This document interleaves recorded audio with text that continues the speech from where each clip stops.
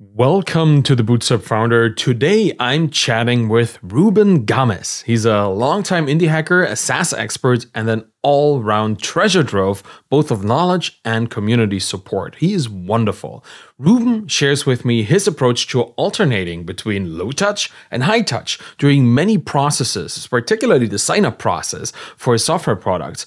Then also what he thinks about the whole call to cancel thing and how he deals with much bigger competitors in his e-signature business. We chat about customer segmentation, if freemium is a good idea, and we'll even get into book recommendations today. A quick shout out to the sponsor of this episode, acquire.com. More about that later. And now, here's Ruben. Ruben, thanks so much for being on the show today. I recently talked to Brian Sierakowski on the show. And he was the unfortunate target of a lot of Twitter hate back then, a couple of years ago, must be 2020, when he implemented call to cancel at Baremetrics. It was a big day in the indie hacker community. Feature. Yes. Man, that was rough. And the indie hacker community really didn't like it, right? It was just, there was so much going on there. A few weeks ago, I saw you tweeting something not necessarily the same, but along the similar lines where you said you occasionally changed your sign up, which is obviously not cancel, but sign up from low touch to high touch occasionally, every now and then, which I found a similar move. And I was wondering, this was very intriguing and unexpected because I've never seen this done before. Can you explain the why and the how behind this particular approach?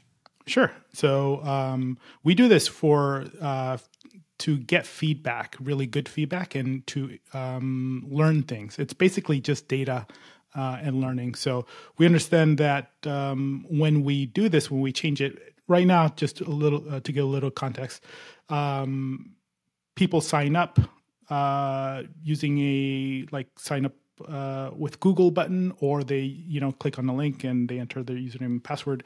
It's really easy. They're in. There's no email verification or anything like that. You get started. You can upload a document and then send it out to get signed. So it's at maybe a little bit not enough friction as far as we don't even ask who you are, what's your use case, and that stuff is planned. But there are times where, depending on the metric and the thing that we're trying to move or improve in the business, we try to get data through analytics, through support, wherever we can get the data. And then there's just times where we just don't have enough data, or we don't understand a problem enough to help move a metric. Let's say it's related to onboarding or activation or some other use case. What we'll do is we'll change the sign up, and when somebody, we'll change it to a button, and they'll say sign up for free. They click on the button, and instead of a sign up form or the Google login thing, they'll go to a survey. So then the survey asks them questions about what type of business they're. Some of the initial questions that we're trying to segment by or understand. And then we'll ask them, let's say we're trying to target teams. We want to learn more about teams in the onboarding process. So we'll ask them, how many people are going to use this? And if they say just me, then we'll redirect them to the self-sign up, and they'll just self-sign up. So then we only do this for the people that we want to learn from. And if it's a team, then we'll direct them to basically a page to where they can schedule their onboarding call to get set up and sign up. So we understand that we'll lose signups. This is a temporary thing. But the way that I think about it is that it's okay because we're paying for data. The cost, the price there is us learning. And that's how we're going to learn. That's an interesting approach. That the segmentation makes a lot of sense. I think that very much shifts it in its similarity to the full call to cancel thing. Because, if Brian had kind of segmented call to cancel by the account type that was canceling, that would have been interesting too. And probably wouldn't have been right. That needed the special sort of attention or time or whatever. Yeah, that could have been one approach. I mean, I'm okay with just saying everyone, if we needed to. I don't know that we've ever done that, but if for some reason, if I felt like we needed to, I'm okay with doing that. We get such a large number of people signing up in the 20,000, signups a month, and So it doesn't really take that much before we're like, okay, we're good. We've have enough people that signed up, and we're going to learn what we need to learn from in a few hours or whatever, or a couple of days. Before segmenting, it'll be longer. Yeah, that's the thing. I was wondering about, like, how long do you keep this going? Like, for how long would you do such an experiment? Does it depend on the actual outcome of the calls that you have, or do you just set like a set time frame for this? It really depends on how many people are going through that. So I think the last time that we did it, we were wanting to learn more from people that signed up from a specific traffic source. So we did interviews with them, different types of interviews, but then we also wanted to learn more about them in the onboarding process. So I think that one ran for like a week or somewhere around there, just because there was lower volume and we don't get that much from that traffic source. And then, just they're going to be, depending on who you're targeting. If it's teams are more likely to schedule. If it's a traffic source to where it's just like a lot of, it's just an account for myself, I like to do things myself, then a lot of those people are just going to look at that and be like, what is this? Never. Yeah. No, I'm not going to schedule that. Yeah.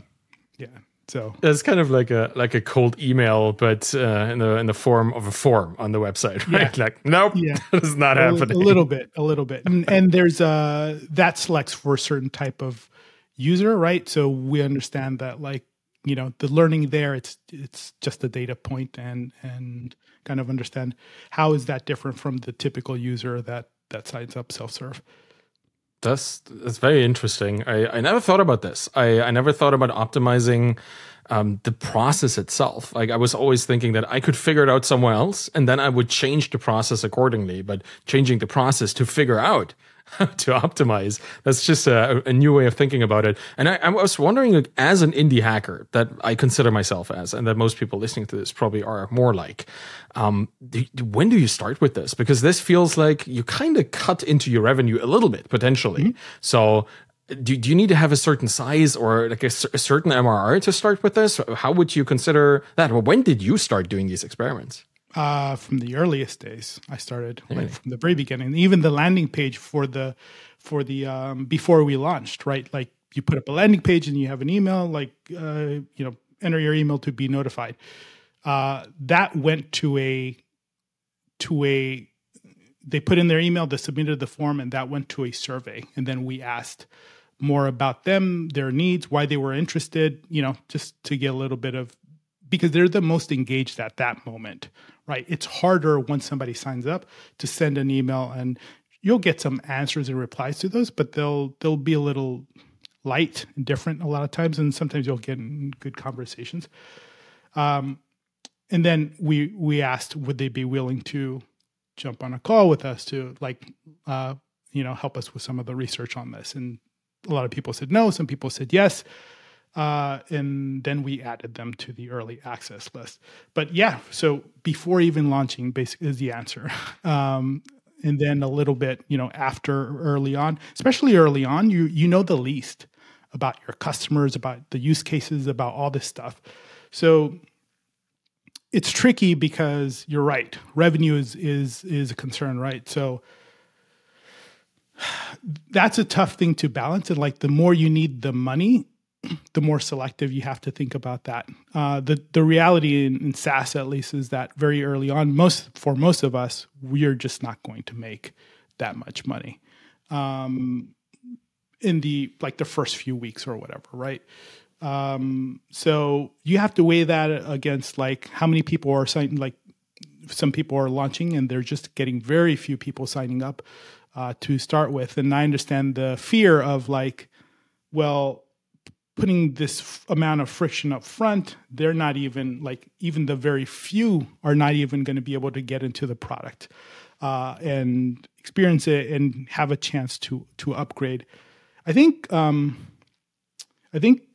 hackers shoot themselves in the foot sometimes with some of these fears like that, because what tends to happen is, let's say they get 5 signups a week or something like that, like a lower number. So they value each one of these, but maybe the traffic sources aren't that good, and maybe the the signups aren't of the highest quality. Some of them are, some of them are not. It's always a mix. And what happens is that people go in there and they kind of it's almost like they remove all friction. They try to let them sign up really easily and use the product and hope that they upgrade, but they're not learning anything in the process. What they learn is like, oh, almost nobody upgrades or very few people upgrade. Like, why? Why is that? Like, they don't know. It's super fuzzy. Like, all these fuzzy areas are a big deal, and they're really important to learn as quickly as possible. And it's not a thing of like, well, let's go a few months, let's add more. Like, yeah, but how much stuff do you not know? And if you knew some of those things, how much faster could you grow or add the right features that will help you grow? It's there is a balance there, but I would probably encourage people to lean towards the direction that's a little bit more uncomfortable with some of this stuff for them. Yeah. Well, now that you say this, I mean, it makes perfect sense. Like, you learn as much as you can, as early as you can. That seems to be a very a quick and tight feedback cycle indie hacker thinking. And we should probably do much more of that than we're doing right now. But does this also hold for exit interviews? Right? Would call to cancel actually make sense in this kind of line of thinking? But do you utilize it? Did you ever utilize it in any of your products? No, the closest that I wouldn't be opposed to it if we were just not learning what we needed to. So we never got to that stage. We've done so much stuff to try to learn from people that cancel. And it's tricky because by the time they cancel, they don't really care a lot of the time, and they're not like just going to answer your questions and emails. They're done. They're moved on to the thing. Everyone's busy. It's not like personal. It's just we're all busy, and everyone's calling for our attention, and we have to protect our energy and our time, right? So yeah, what we did everything from they cancel, we email them, automated. We email them manually. We search into them, let them know that it's the founder, all this stuff. That when they cancel, we send them to a cancel survey, and they answer questions. And some of that stuff is like useful. Some of it is not. Like, not using. Why not? Like, a lot of the times they'll describe symptoms and not the core issues. And then the most useful thing is just cancellation interviews. And that's like in the cancel flow, offering an incentive to do a 30-minute call with us, and then do a jobs to be done, like a switch style interview, to where we ask them not why you canceled, but what happened. We not like what happened, why did you cancel? More like when did you first start thinking, like, oh, maybe I don't need this anymore. What happened that day? Do you remember the day? Like, you basically walk through the actual events, and from that you paint a picture, and then you don't have to ask why. It's clear what happened. So that's been the most useful, and that's as deep as we've gotten as far as trying to get information from people that canceled. The jobs to be done approach is really powerful, right? Because you see the underlying reasons, not just whatever in the moment happened that made them cancel, but you see what led to that moment, which makes me wonder: do you ever ask what you could have done to make them stay? It kind of feels like asking people if they want faster horses, that thing. Like, yeah. But what do you think about that kind of line of questioning? Do you use that in your customer exploration at all? No, because once you walk through what happened, then it's really clear what you could have done to make them stay and why they cancel. The reality is, in SaaS, a lot of the people that cancel long before they actually canceled. Like, they just haven't gotten around to canceling. And then like they'll get an invoice or something like that reminds them, and then they'll like, we've all kind of probably done that, and we could think of like things that we're like, oh yeah, like I haven't gotten around to cancel that yet, and a lot of the times the core. It depends on the product, of course. So you have to, but it's surprising how many times the core reason really has to do with what happened up front. Like not so much they were using it, and then something happened and they're not happy, and then they cancel. That happens, of course. But it's really like either they never truly started using it, or they're like half using it and not completely in the way they intend, and that's why a lot of times time spent on activation and onboarding can help retention. That's a really big lever there. Yeah, it sounds like you want to onboard the right people and not onboard the wrong people. Just give people this opportunity to understand that either this tool is for them and they'll use it, or this is not, and they don't even get to not use it and then cancel. Am I getting this right? Partly, like there's definitely that part of it for sure, but there's also if a lot of people that are the right users or could be the right users, but they didn't use it because, something was confusing or complicated, or they didn't think they could do something, like typical onboarding and activation sort of issues and problems that can be fixed and improved. So there's definitely a lot of room there for improvement for most SaaS products. Mm-hmm. How actionable are these interviews for you when you do them? Like, how quickly do you turn those learnings into a change in the product? Super actionable. We document all that stuff, and the way that we do it is I'll write. So I've done it a few ways, and I'll talk about it like in terms of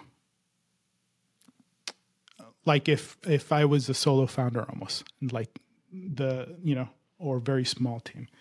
And our team is pretty small as it is to begin with. But what I like to do is do these interviews, record the audio, take notes in Google Docs or whatever, and then I'll listen to the audio at a separate time, like the next week or something like that, or the next day, and I'll go through and I'll with fresh ear or whatever you call it, I'll document stuff and notice things that maybe I missed, and then put my takeaways, organize that based off like, okay, this is actionable stuff that we could do based off this one interview. And what I like to do is I like to give that same audio recording to somebody else and have them, do the same thing separately and us not talk about it. So then I want to see what their takeaways is and compare them to mine, because I have certain biases. And especially when we're trying to improve like a thing or metric or something like that, we have these ideas of like, ooh, we think it's this, or like a direction that really can influence what we take away. Like there's the data and the information, but we're still translating that into actionable stuff. And our bias definitely comes into effect. So it's really interesting to take somebody who doesn't have that bias and see what their takeaways are, and then compare them to ours and see if we're like missing something. It's like, oh, okay, there's something over there that I probably should look at. And the way that I've done it is somebody else on the team, or I've done it even to where I've hired or have had a writer that was doing just like content for us, and asked him, hey, would you, I'm doing this special project, would you be up for it? So it's not even somebody on the team, like as a core team, it's just like a contractor that's helping us out with some other stuff.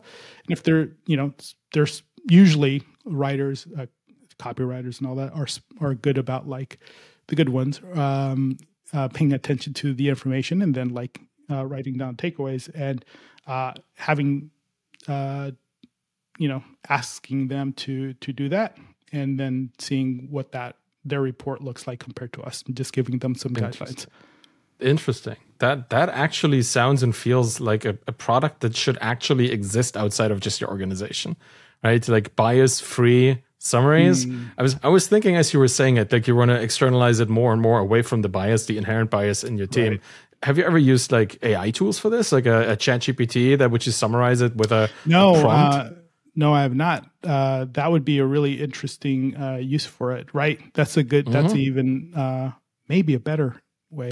Not sure if Cheaper, it's probably. better. Right, definitely cheaper. So now you could do that. I'd probably do three. I'd probably do AI and then have somebody else do it as well, and then me.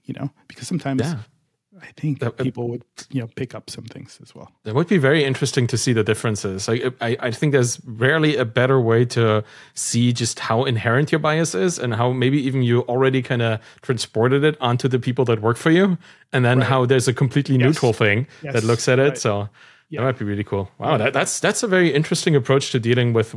It's a very elaborate or involved. I don't know which one of those two words I would use, but a very you take it very seriously. That's really cool to hear. Just how valuable this information is to you. That's awesome. We use and you asked like how actionable and how quickly do we put into like as quickly as the next day we start doing stuff. If there's stuff that's that easy for us to do. And then some stuff is like a year later, we're still referencing, like we have these interviews from this, segment here, like, oh, it could be useful. Let's refresh our memory and see what's there. So we always come back to it. And it's just like an evergreen sort of resource. And sometimes it needs to be refreshed if it's been that long and the product has changed a lot, depends. That's very cool. Do you do these kind of interviews at other stages of the customer journey too? Like just post onboarding or in the middle of people using it for a couple months? Yeah. So mainly like the switch style ones, like onboarding and cancellation is what we've done. A ton of those. And then sometimes we are, trying to learn something about a specific feature or whatever. And we do those and try to follow the same structure. I'd say that a little bit more like the mom test sort of approach there when we're doing it based off of like in the middle of, let's say, one of the ones that we added recently was bulk sending. So the ability for people to upload a CSV file. We want signatures of 300 people for this one template. So some people would do that manually before we had bulk sending, and then we added that feature. But to learn how to create a good bulk sending feature, we did that. We're like, okay, let's talk to the people who are doing this process, and we interview them. Like, what are the steps? Who are you sending this to? Why are you doing this? And then walk us through it. And what do you do after? Like the after, I think, is missed a lot and super underrated, or before, like the stuff around the edges and why are you doing these things? Like you can make your features much better based off of that information. Yeah, workflow is so important, right? Like a job to be done never stands alone. It's always integrated into some kind of series of other things. It's to me, it's like if you're a software developer, you innately understand this if you deal with data. Data comes in one format. You do something with it, and people like that use what you do, they expect it in another format, or maybe the same, just with different data. Right? So you have an input format and an output format. I think the same thing should always happen with any job to be done. Like what data comes in, or what requirements come in, and what requirements are expected on the outside too. It's really cool to see you thinking about this, like before and after stuff as well. Yeah, and same thing with triggers, right? Like triggers are a really important thing. Like what triggered this whole thing to start with? Like that's an important thing to know and keep in mind. That's pretty cool. Do you use the same playbook for both of your SaaS businesses? Do you do the exact same things, or is it different between BitSketch and Signwell? We do a lot of the same things, some things differently, but they're very different businesses.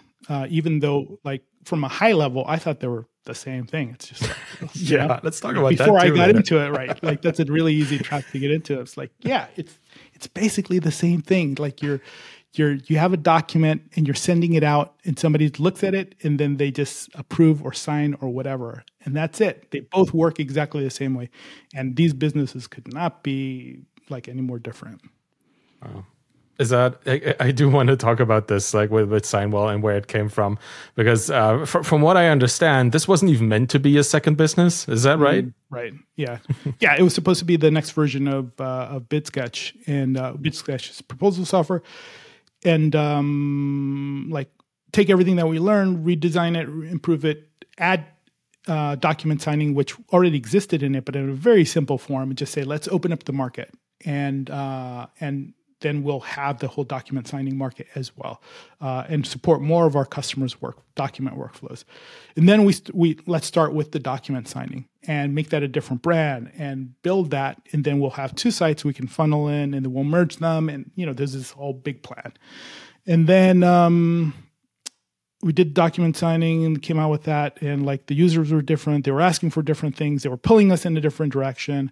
And then it was just that decision time of like, do I continue with the vision that I had, like which is different than what the pull that I'm getting here, or do we go in this direction? Went in that direction, and then that's how I ended up with 2 businesses instead of 1. Well, I'm still thinking it's really cool to just stumble into a successful business, but I don't think there's much stumbling. It's just, it was there, and you opened that door to that particular we built avenue. it from scratch. We never promoted it to BidSketch customers or leads or traffic sources or anything like that. So it was literally building it from zero and building the whole. And I did that on purpose because I wanted to have like I said, it would be almost like 2 traffic sources and channels and everything just merged into one. But I never, it just never became that thing. And so it was just a separate business built from scratch, and having to have that whole momentum stage built again, similar, but also very different. How long did it take you from like thinking that it was going to be version 2 of what you already had to understanding that it's something completely different? I think it was a couple of months to where it was like, what's going on here? That feeling. And then it took a while before I just like settled, like, yeah, this is not going to happen. So I still had thoughts of like, no, we can kind of, do this and still maybe like a year into it. And then after that, I was like, nah, this is a different thing. It's funny because I do wonder, like, you were already quite established in, I guess, the field of proposals, right? I think I looked at your blog post that kind of introduces the thing, the way you talk about it for the first time. I think your first blog post on that blog that you currently still have is from 2009. So that's been around for a while, right? And you talked about, and you had already 10 years experience back then. Yeah. So you've been around for a while, but kind of you transitioned into online signatures or e-signatures, which to me feels like a different field with maybe much bigger competitors, at least from my vantage point. Yeah. Much bigger market and competitors. Right? Like when you think about that market, you think of the big names and the things that enterprise businesses send around all the time. Was that maybe a reason that you hesitated to understand it as something that would stand on its own in that market? No, that part of it excited me. So I like that part. It was more about just like the vision that I had going into it, and like having to just and I'm pretty good with just saying, well, things are different and change. It was just more of a strategy, right? Like a higher level strategy. It was a little bit different than like, you think this feature is a good feature, so you build it. It's like, oh, they're not using it. Maybe it's not that good. Let's delete it, or let's change it in a way. Like all that's been much easier. And I think just from all right, this is how we're going to get to this, milestone, and we're going to open up the market and have like this higher level strategy and vision to where sometimes that's easy to change if it's, but I felt really good about it. And that's when it was just like, it took a little bit of time, for me to change that. Yeah, I guess. Yeah, it's a mostly an internal thing too, right? To kind of position yourself for that. Yes, exactly. Yeah, very cool. So having big competitors like this, do you still consider yourself like an indie hacker underdog serving a very small niche in that market? Or do you have ambitions? Maybe that's the question. Do you have gigantic ambitions to dethrone the big DocuSign or whatever is in the market? Yeah. So we compete directly with them. We get people switching all the time from, DocuSign, Adobe Sign, the big brands in our space. So I don't, we're not niche, and we're not, we're pretty horizontal, and I like the way that we're competing. And I feel like there's a lot of opportunity here because of a lot of what they're doing, and because it's so tough to actually compete at the level to where mid-market and larger organizations will be okay with switching over to your service. It's really at the very low end for like freelancers and certain really light use cases. It's a product that a lot of people can build and get into. But when you start to get into different pricing tiers and different types of use cases and organizations, then it's a different beast. And it's really easy. I talked to several founders in the e-signature space about, because before I did the whole thing, just trying to understand, like, should we even do this in the first place? What did they learn in the process? Like founders that had exited or founders that shut down their businesses that that had e-sign experience, and it sounded really tough. I didn't understand why. From the outside, it just looked pretty easy. I'm like, okay, we're kind of almost doing the same thing. I don't understand why it's so difficult. But in the one that I talked to that had the most success in the space, just advised me, don't do it. Like he was already out, wasn't even like involved. He was just like, it's a pain in the ass. Don't do it. Like, is it that bad? Yeah. What were the challenges that made him say that? I understand now. Like it sounds simple, and he was talking about like workflow challenges having to do with workflows, and just there's so many like there are technical challenges that are just kind of hidden and you won't know until you get to it. So there's a bunch of that, and it's just very time consuming. But then there are also things that have to do with brand and with like when people are talking things that have to do with legal, like that can be an important factor. So you have some stuff to overcome there. And then there's also security and compliance things that large organizations take very seriously and can be a really big factor. So it was really from several like perspectives, several things that he was talking about. Mm-hmm. Is it a very price sensitive market? It can be, depending on who the customer is. It can be, not always, but right. It's like I saw somebody on Twitter talking about like, oh, I only use it a couple times a year. This like talking about, I don't remember who it was on Twitter, talking about how they would never pay for it. It would be a tough business and all that stuff. And it's like, yeah, we give it away for free for people like you.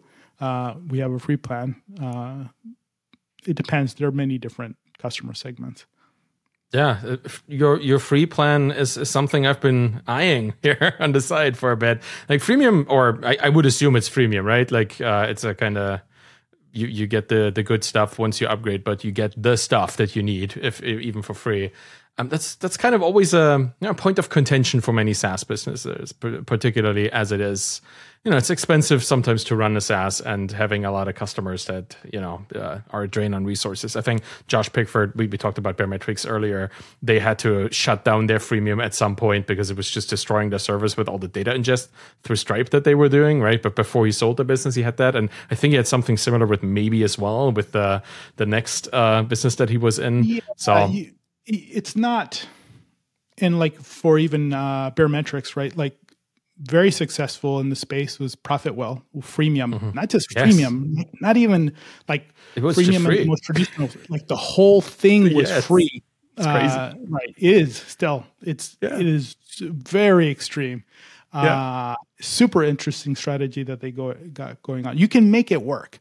The question really is, not in every space, but like, is it worth it? Do you have the right strategy to make it work? And should you even try to make it work and push through? Like, especially for like a lot of indie hackers that need revenue for like early, like for a while, you will make less money most of the time on freemium. And I'm not sure that it's the best idea a lot of times. to do. It depends on what your personal goals. Like if you have a day job and you're like, okay, I'm done with this and I'm doing this nights and weekends and I'm trying to get, to where I can do this full time. It's like, maybe not. Like, unless there's a really good, compelling reason, to do it, to do freemium. And there can be, I would lean in the direction for people in that situation towards not doing it. Yeah. I think everybody just hopes to be Dropbox at that point and have the kind of viral built-in referral loop that then gets more people on and some of them upgrade, it's kind of this wishful thinking. Yeah. And that's the thing. It's not really a, in a lot of spaces, the viral component part to it, if it's there, a lot of times it doesn't even exist. Like ideally you'd have something there, but if it's there, it's overplayed. It's not as effective as a lot of people make it out to be, especially if the space is the more established the space and the more people, the more competitors and products are doing it already, the less effective it tends to be. So also the experience of the person who can share or who can kick that whole thing off is really important. And like if they've experienced this thing before many times, they're less likely to be impressed in a way that would cause that to happen. Yeah, I guess. Well, I don't know about e-signatures, but I certainly have signed a lot of documents in many different ways before. So, yeah, I guess if it's a highly disruptive thing like Dropbox, which obviously could be built in a weekend. Like in they're always talking about the early days of that, right? Like it's different now than it was back then.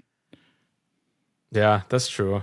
That's a good point. I think, people, and that's the thing with these kind of strategies. Like people only in retrospect see the value of these strategies, but they have moved on in many ways, right? All this viral loop chasing.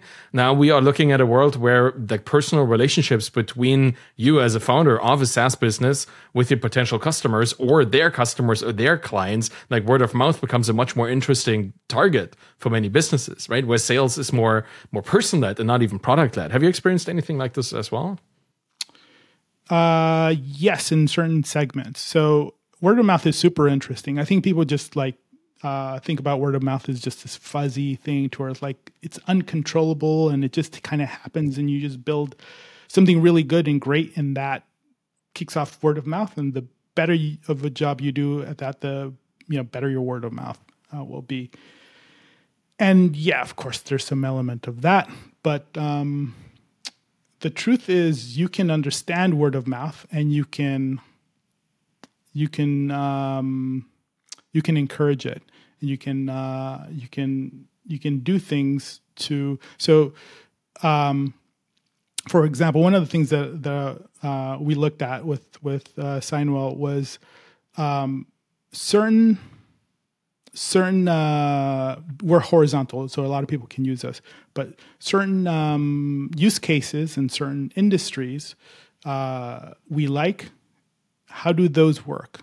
So we're not going to niche the product, but we want to understand from a marketing perspective how we can reach more people. And one of the things I mentioned before, I think on Twitter or somewhere, was education.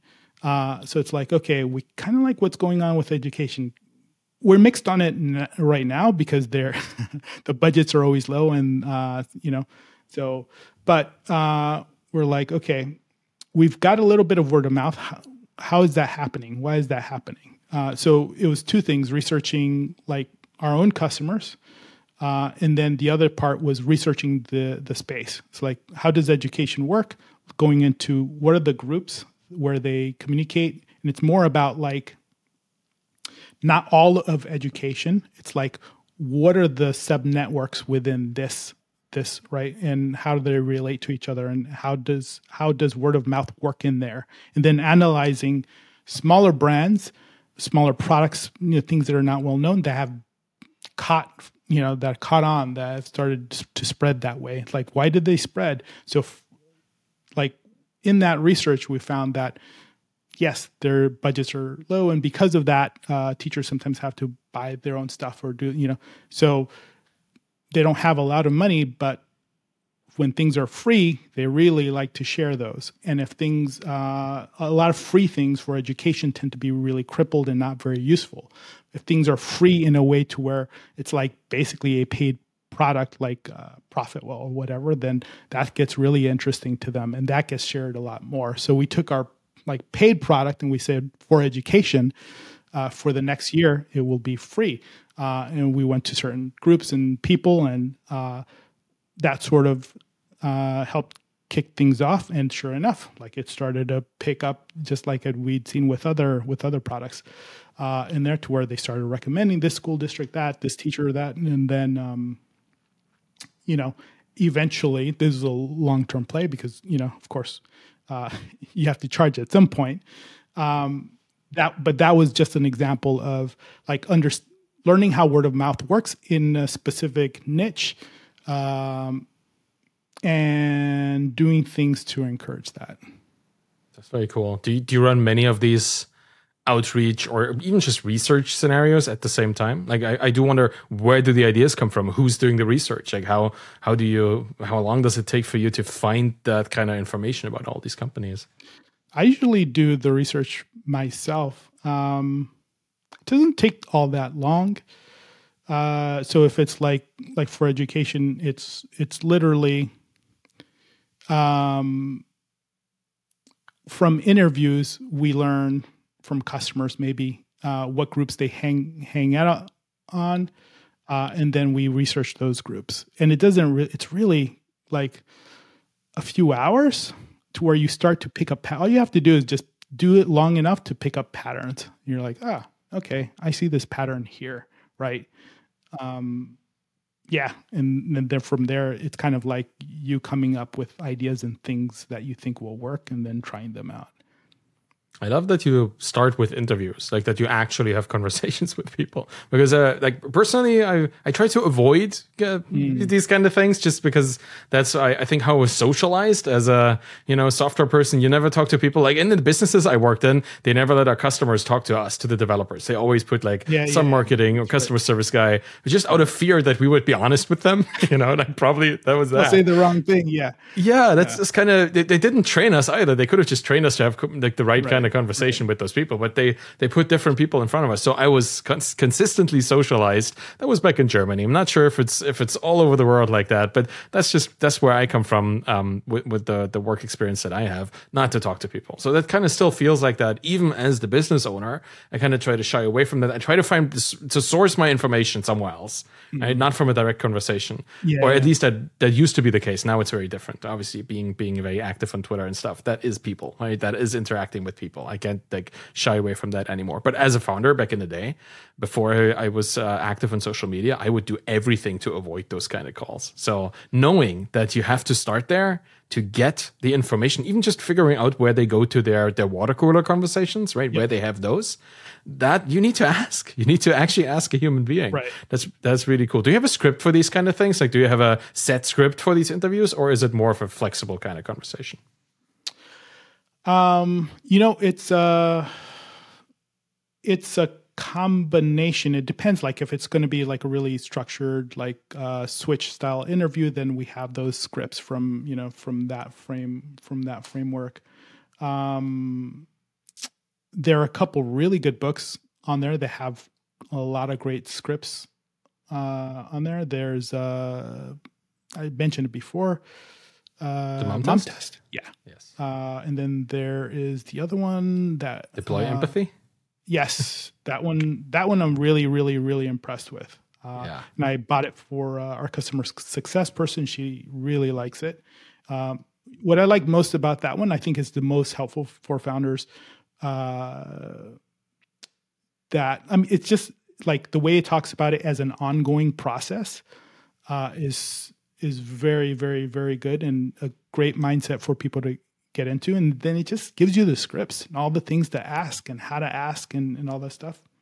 I think that one's great.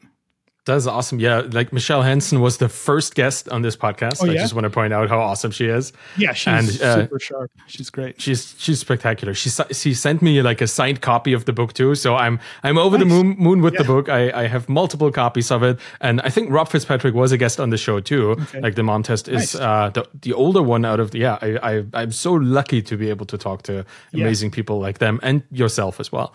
Because the knowledge that he codified in the mom test and the knowledge that Michelle, like she started this as a newsletter, just sharing her experience from doing all these many customer interviews back at Geocodio, right? That it wasn't even meant to be a book, and then people just clawed at her, give us the book, and turned out that that's how you write books nowadays. Apparently, yeah, it's super useful for those of us who have not too an easy time talking to people. Those scripts are super helpful too. Yeah.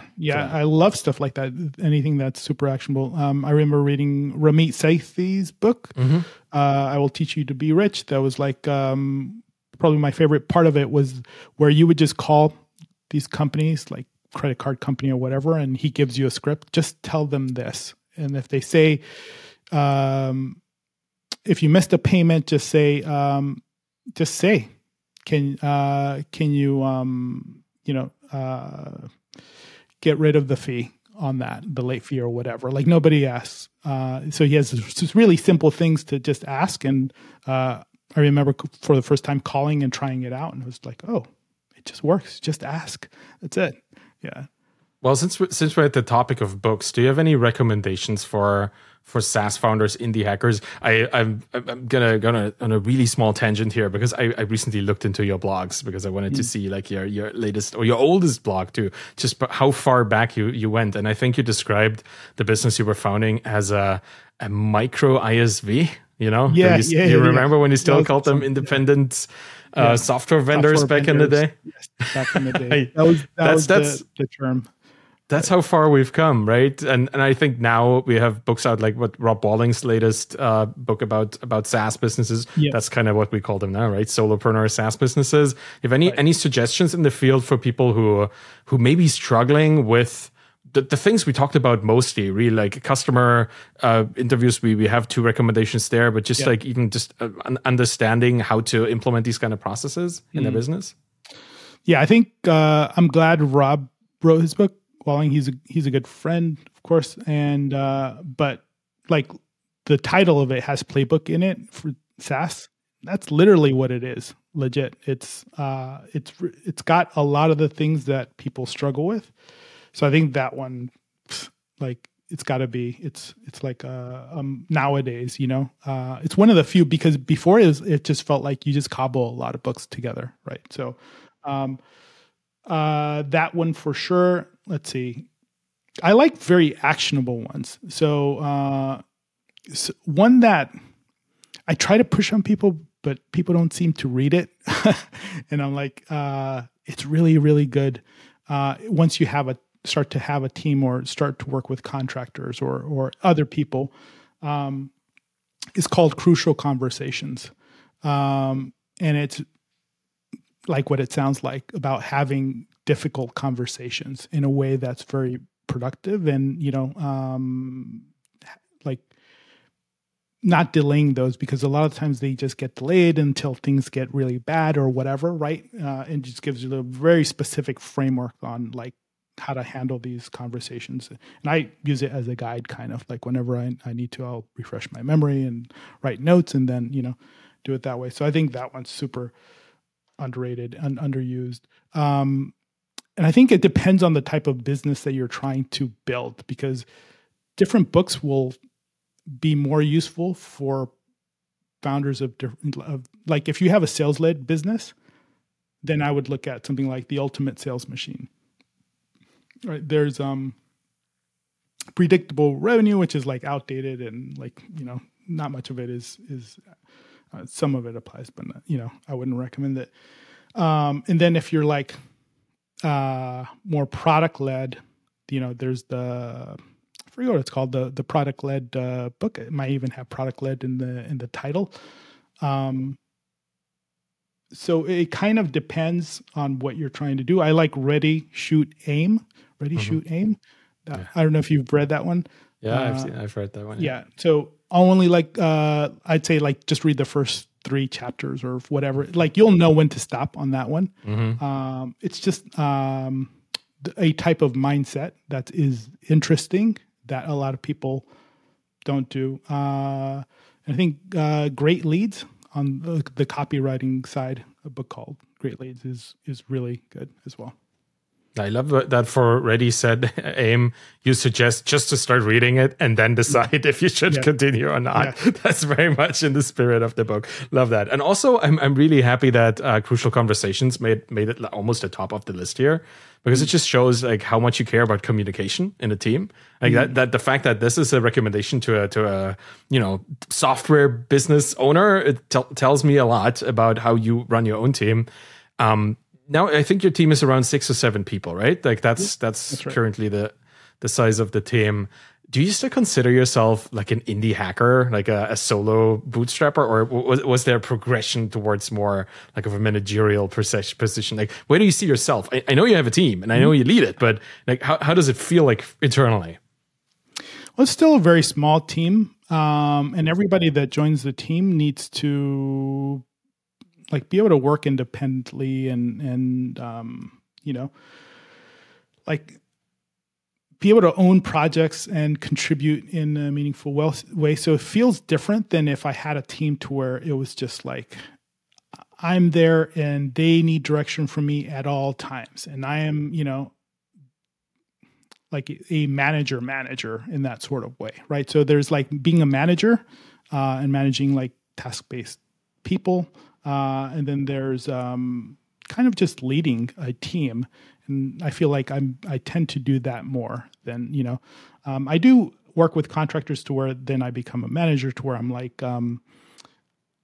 for our marketing, we don't have anybody for marketing, but it doesn't mean we don't do marketing. We've done a good amount of marketing. It's just that I'll come up with a strategy. And then in the earliest days, I will do the work and to try and get a feel for like how this, goes, and I'll spend the time, and then it's like, okay, I think I got it. And then I'll write some stuff up, and then I'll go to Upwork or wherever and hire somebody to help execute, and then they'll do the execution, right? Mm-hmm. That sounds very indie hacker like to me still after all these years. That's really cool. I like that. That's kind of how you approach this. That you don't like overgrow, like start to have a team of hundreds or 200 of people. I recently had Jason Cohen on the show, and he like his business now has its own building, right? Like that's a different story. It's like thousands of people, and he seems to be fine with his role at the company that he founded and stuff. But do you have similar aspirations, or do you just want to keep a small team and work on things that you like? I am, so I'm okay with growing the team up to a certain size, and then I'll see. Like, I'm not overthinking it too much. I'm sort of like enjoying the journey, and then making decisions. Like, I have these ideas in my head about what I like and enjoy, and what things might be at a certain size. And I tend to like smaller teams. It's just me.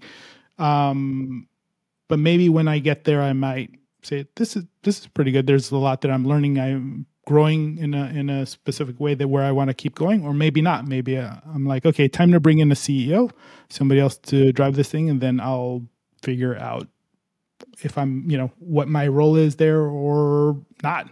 Yeah. That sounds reasonable. And I think that's exactly what Jason did too, right? Like he hired a CEO for WP Engine, and the company is doing great, and he doesn't have to do the CEO stuff, the stuff he doesn't like, right? Yeah. So that's perfect. I really hope that you get to enjoy this journey for as long as possible, because you've been, not only have you been enjoying it, hopefully, for a long time, you've also been sharing a lot about it. You've been like sharing your insights into this, not just on podcasts, but also on Twitter. Do you consider yourself somebody who's building in public? Is that something you feel you're doing, or is it not enough for that? Because you share a lot, but it doesn't feel like very forced. Just whenever you feel like it, you kind of share stuff. There is no. I'm never thinking about it as building in public or anything like that. Mm-hmm. It's just it's very freeform. It's like I'll share something that I think others might find interesting, or that I've been thinking about, or some podcast or something like that sparked a thought. And I'm like, okay, like I need to like say this somewhere, and that's like a good place to see it. So that's kind of how I approach it. Well, I love that. And I'm a big fan of your social media content, obviously. Like you never cease to post enjoyable and thought-provoking things. So if the listener or viewer of the show would like to find you on the World Wide Web, where would they go? Thanks. Twitter, basically, or X, I guess now. Like, is this like... Did we just dead name Twitter? This just happened? Shoot. Earthling Works. That's who I am on there. And then for, of course, document signing needs, signwell.com. Mm-hmm. Thank you so much for being on the show today, Ruben. That was really, really insightful. Thanks for sharing all your little insights and strategies that you have for running these really cool businesses. I'm very, very grateful.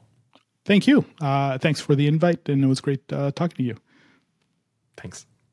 And that's it for today.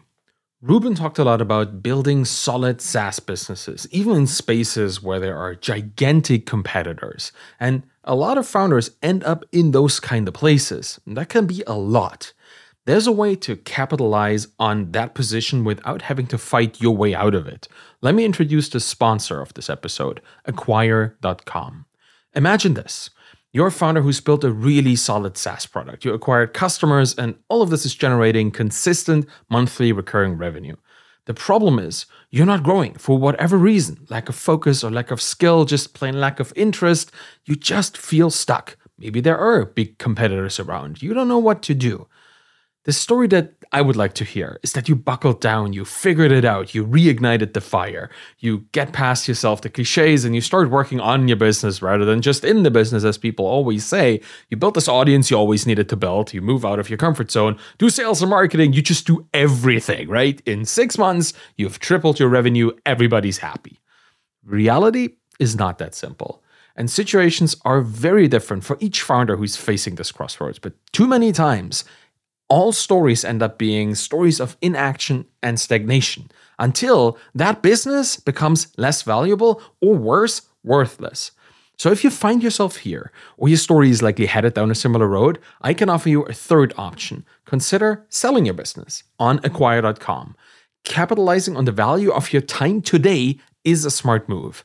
Acquire.com is free to list, and they've helped hundreds of founders already. It's really a good idea to just check it out. So go to try.acquire.com/Arvid and see for yourself if this is the right option for you today. Thank you so much for listening to The Bootstrap Founder. You can find me on Twitter at AvidKahl, ARVIDKAHL, and you'll find my books at my Twitter course there too. And if you want to support me and the show, please visit the guest that was on the show today, subscribe to my YouTube channel, get the podcast in your player of choice, and leave a rating and a review by going to ratethispodcast.com/founder. Any of this will really help the show. So thanks so much for listening. Have a wonderful day and see you around. Bye-bye.